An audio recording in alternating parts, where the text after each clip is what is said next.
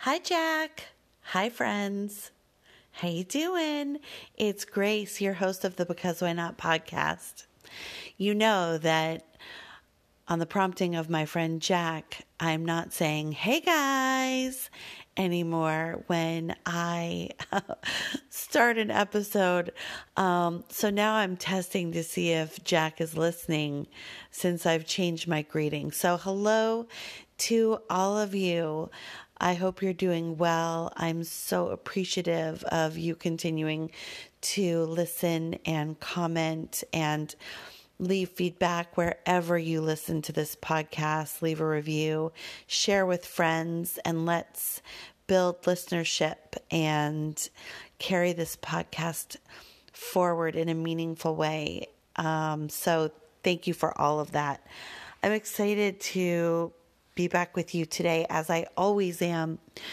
I've realized through personal coaching that I have been receiving from a wonderful coach that this podcast is a form of creative expression for me.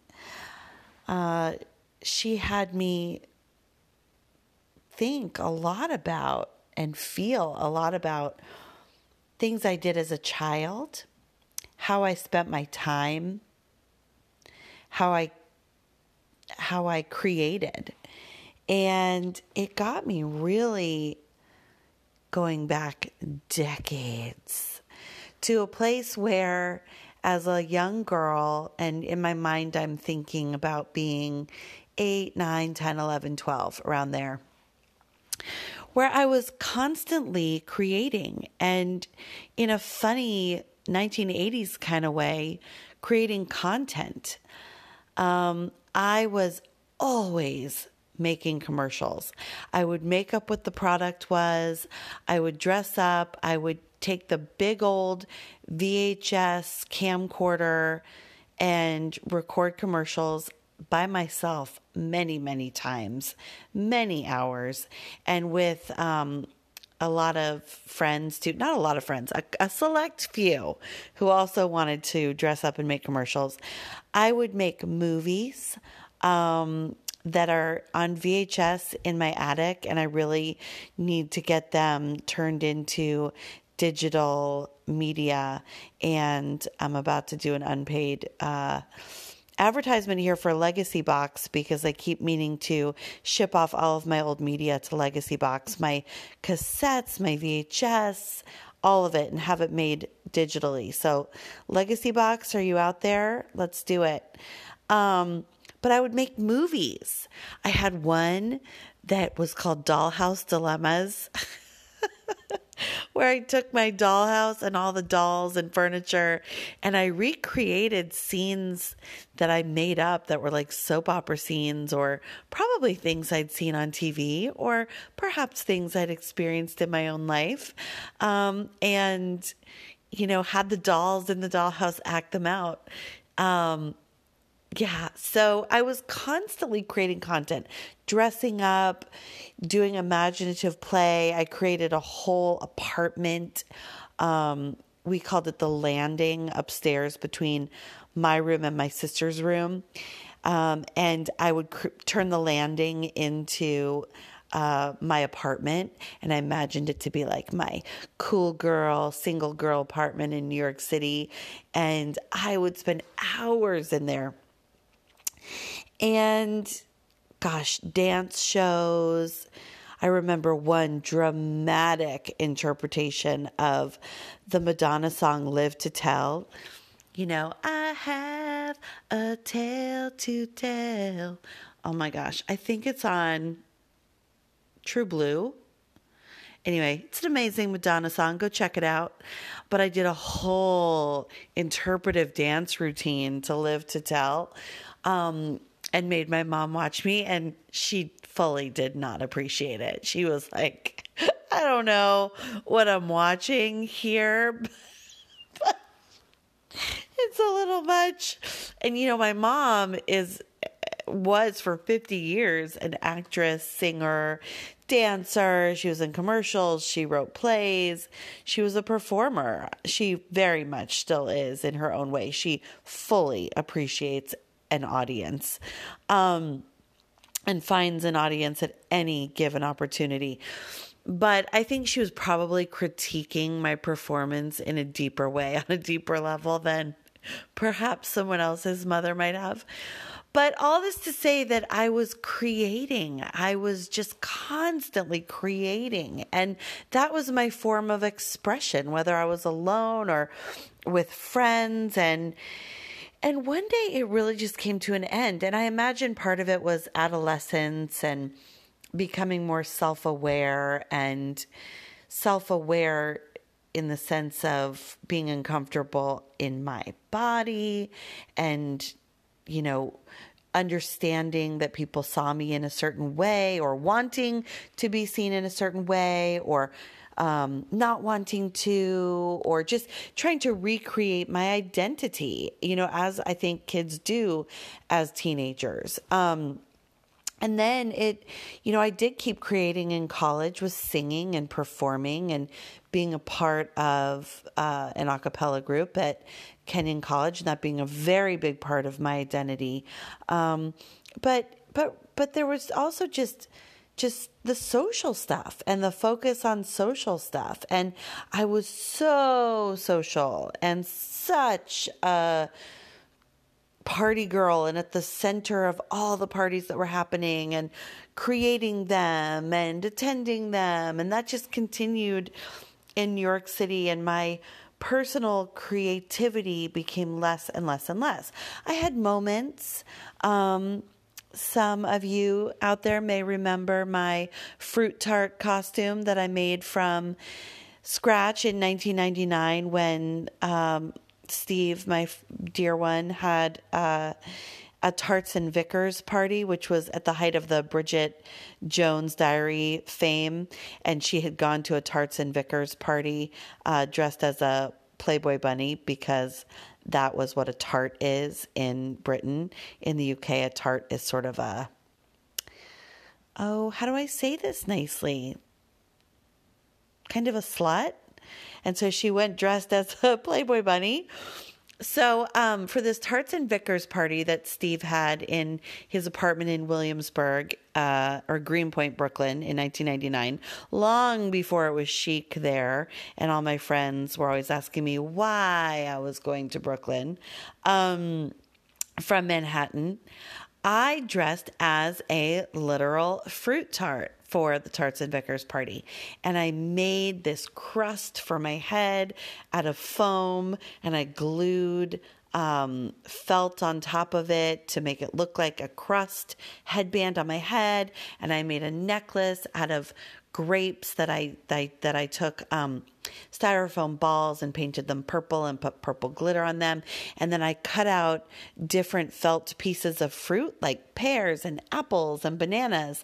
And I put them all over like a strapless black dress. So I looked a bit like a tart and a bit like a fruit tart. It was a combo platter. But all that to say that I found my ways of being creative through the years. I definitely did. But I wasn't painting on a regular basis. After the age of 22, no more painting or doing art on a regular basis. No more singing on a regular basis. With the exception, I was going to say, of many, many nights in Chinatown in little karaoke rooms. There was lots of singing, but and I've done lots of creative projects with my kids and, lots of arts and crafts with them. And certainly having kids opened the doors for me to be much more creative again. And that's been super, super fun. But until the podcast, I wasn't really creating on a regular basis. And my coach, who I've been coaching with, for the last really only week or so, in asking me about my childhood and all the ways in which I created as a child, she helped me see that this podcast that I'm doing right now is my own present day version of creative expression.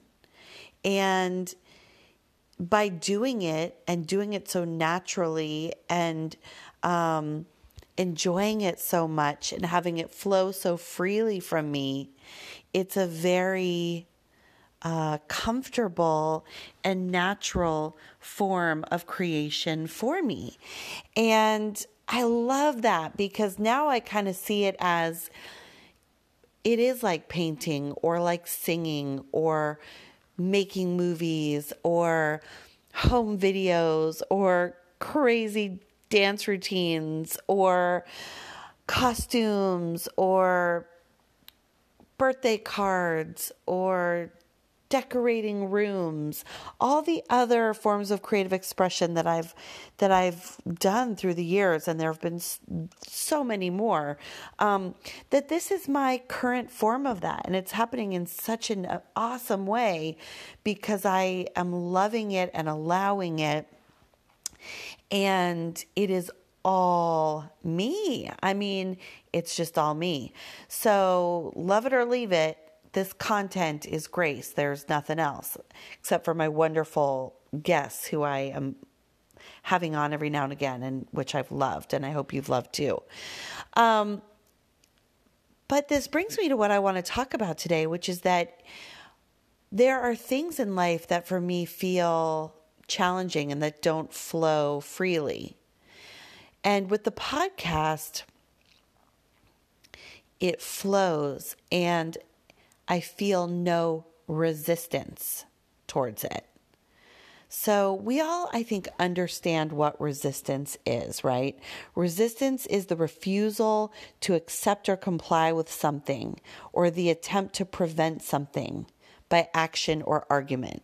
So if you're facing resistance towards something in your life, you're saying, I'm not going to do that because it's too hard, it's too scary, it's too big, I won't be good at it, or I'm not going to go there because I won't like it. There won't be anything for me to do.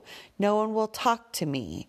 Or I'm not going to go to that party because I'm bad at engaging in conversations with people that I don't know, or I won't have anything to say, or there won't be anything there for me to eat, or I'm not going to take that new job because I won't be good at it, or, anything that you can think about that you create resistance for. I think we all do it at least several times a day, if not more. We are creating resistance in our own paths. And I think it's so interesting to think about resistance in this way, in this very emotional way, because we have, I think, certainly for the last few years in the media, heard so much about resistance, or we've been acting on resistance in a way of taking action, using this word resist against the, let's say, dominant paradigm that's happening in our political climate. Resist what they're saying, resist what they're doing, resist what he's putting forth. Regardless of what political side that comes from, people are resisting what the other people are saying and suggesting and doing. And what we all can see happening in life is that the more resistance we're putting up, the more tension that is created. So if we look at it in our own lives, and in our own day-to-day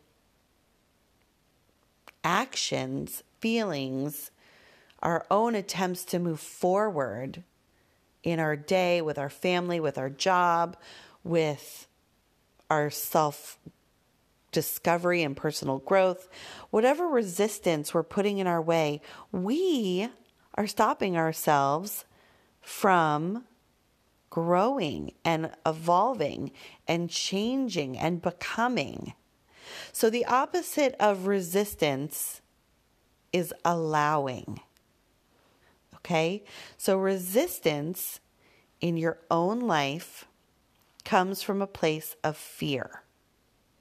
There's some reason why you are resisting this growth, change, learning, discovery, evolution, transformation in your own life.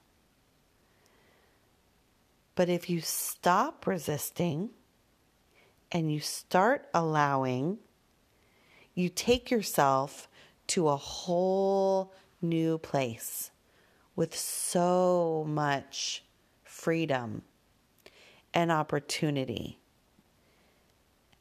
So, what I'm learning, and I'm here to share with you what I'm learning so that we can all learn together and move forward in our own lives. Our own growth and evolution will have the effect of trickling down to those around us in our lives who are facing their own resistance, and perhaps help them move forward. And that would be amazing. Just by you doing this all on your own, it will trickle down. You don't even have to strive to share it with anyone. And certainly don't strive to try and change anyone, because the only person you can change is you, right? But what I'm learning is that experiencing, allowing, and moving through the fear and the discomfort and the triggers that are created by moving through a time in your life to a new time, or moving through a difficult situation into a new situation, and allowing yourself to feel the fear, feel the discomfort, experience the discomfort, allow the triggers to take place and move through them, brings you to the place of change and learning and growth, and perhaps even transformation. So this is about moving from fear, which is all in your mind, to love, which is all in your heart. Moving from resistance to allowing. And when you move from the resistance and allow yourself to move forward, well, anything is possible. Truly anything. So I want to send you off on this weekend with just this petite little episode where I want to ask you and have you ask yourself, what are you resisting in your own life? What are you feeling resistance around? What are you creating resistance around? What are you giving into resistance around? What are you not allowing? What are you not allowing yourself to feel? What change are you not allowing yourself to make? What can you allow yourself to do to move forward? What can you allow? I hope that you will take some time to think about that today, or really, let's get out of our heads. Let's get into our hearts. We will live wholeheartedly, be in our hearts feeling rather than in our minds thinking. That will allow us to feel less fear, and it will allow us to look that resistance right in the eye, feel the fear, feel the discomfort, experience the triggers, and do it anyway. Move forward, move ahead, and shift into change, growth, and learning. allow ourselves to move forward? What will you allow yourself to move forward into? I'm going to leave you with two wonderful pieces of music and art that have been bringing me so much joy today. The song Remind Me by Emily King. Oh my gosh, do yourself a favor. Turn it on loud in the house by yourself and just feel it. Or dance around the house or play it in the car with the windows down.